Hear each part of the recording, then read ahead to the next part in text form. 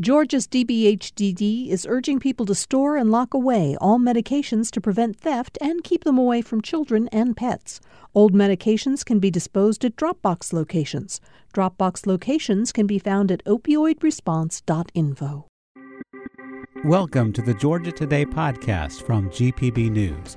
Today is Wednesday, April 19th. I'm Orlando Montoya. On today's episode, the now settled lawsuit between Fox News and Dominion Voting Systems is not the only case stemming from false claims about Georgia's 2020 election. We'll explain.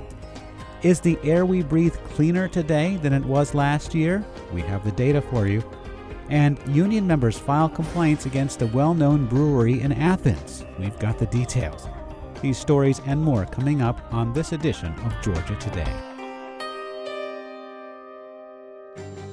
Fox News settled a lawsuit for nearly $800 million yesterday, filed by a company that makes voting machines, including those used in Georgia.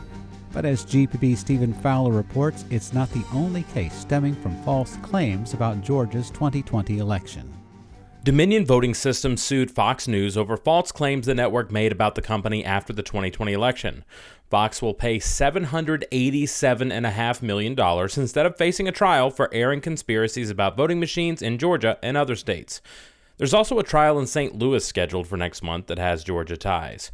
Two Fulton County election workers, Shay Moss and Ruby Freeman, are suing the owners of the Missouri-based far-right website Gateway Pundit for defamation after it falsely accused them of counting counterfeit ballots in November 2020, one of many sources of that claim that led to death threats and harassment. And of course, charges are expected soon from Fulton County DA Fonnie Willis after a months-long investigation into efforts to overturn Georgia's results in the 2020 presidential election. For GPB News, I'm Stephen Fowler. The state university system will waive SAT and ACT test requirements at most of the system's 26 colleges and universities for another year. The waiver began with the pandemic in March 2020, and at a meeting today, regents were told that freshman enrollment plummeted after a brief lifting of the waiver. It will apply to all of the system's institutions except the University of Georgia, Georgia Tech, and Georgia College and State University. The American Lung Association says Atlanta's air quality has improved since last year, but Augusta's has worsened. GPB's Ellen Eldridge has more on this year's State of the Air report for Georgia. This year's report uses data from 2019 to 2021 to grade exposure to unhealthy air. That includes ground-level ozone, air, and particle pollution, including short-term spikes.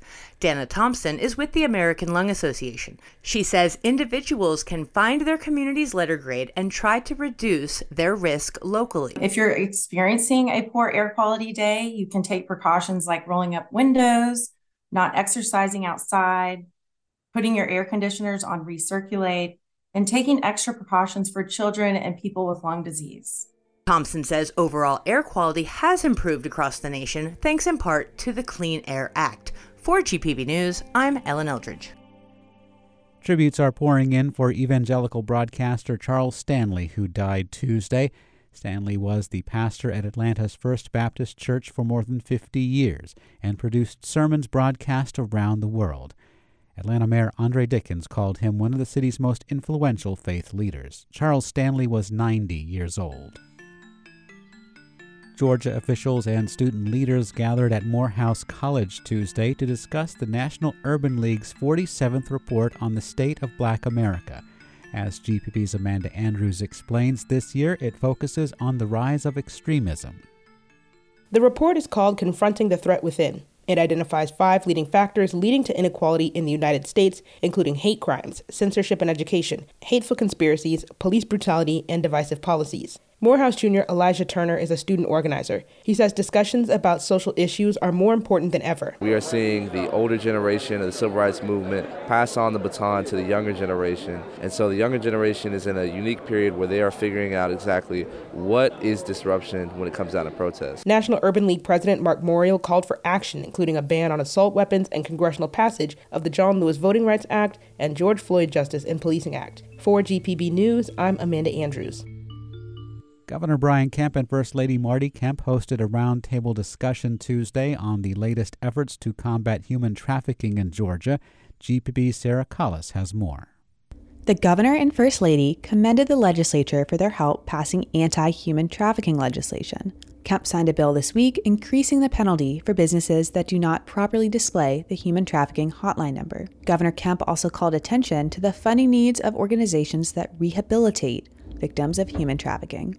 The more you learn, you realize the more needs that are out, just the financial needs, the needs for wraparound services. I mean, the more you learn, it's like there's more we need to do. Marty Kemp established a commission to tackle human trafficking shortly after the governor took office. For GPB News, I'm Sarah Callis. Macon musician Otis Redding III, son of the legendary soul singer Otis Redding, died Tuesday. The younger Redding followed in his father's musical footsteps, performing with his brothers as the Reddings. But he also volunteered with local organizations, including Meals on Wheels, St. Jude's, and the Macon Transit Authority. The authority's Jamie Godet says he loved his craft, but also had a heart for people of limited means. Very personal, very warm, very engaging, and I would see him periodically around town, and again, always very warm, always a big hug, always very friendly. But as a member of our board of directors, I would say he was a consummate professional, and one of the quotes I got was from our chairman, Frank Lewis Tompkins, who called him a consummate professional.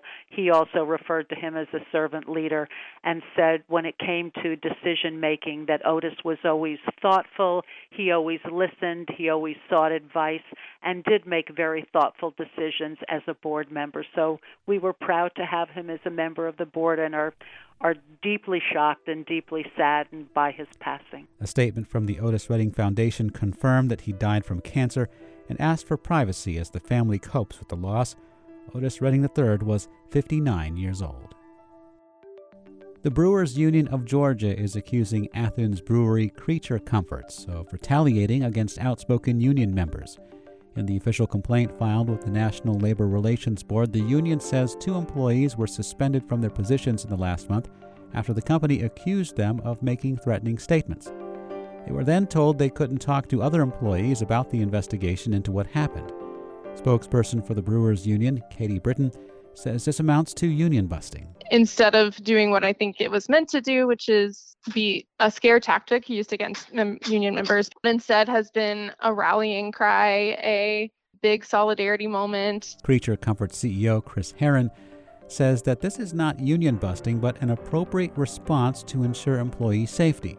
Herron also says that he thinks the Unfair Labor Practices Complaint, or ULP, will be dismissed. We're going to continue to not allow concerns of whether the union is going to file a ULP or not govern how we operate and make decisions regarding the safety of our employees or our guests or any manner of how we run the business. It's unclear when the National Labor Relations Board will make a decision on the complaint. Savannah's minor league hockey team plans to build a $25 million training facility. The Savannah Ghost Pirates say the building in Port Wentworth will have ice rinks open to the public, a pro shop, and a restaurant. The team finished their inaugural season last weekend, selling out 33 of their 36 home games. And the Atlanta Hawks lost to the Boston Celtics last night 119-106 to fall into a 2-0 hole against the Celtics in their first-round playoff matchups. The series moves back to Atlanta for Game 3 on Friday. And that's it for today's edition of Georgia Today. If you want to learn more about these stories, visit gpb.org/news. If you haven't yet hit subscribe on this podcast, take a moment right now and keep us current in your podcast feed. And as always, if you have feedback, we want to hear it. Email us at georgiatoday@gpb.org. I'm Orlando Montoya. Thanks for tuning in.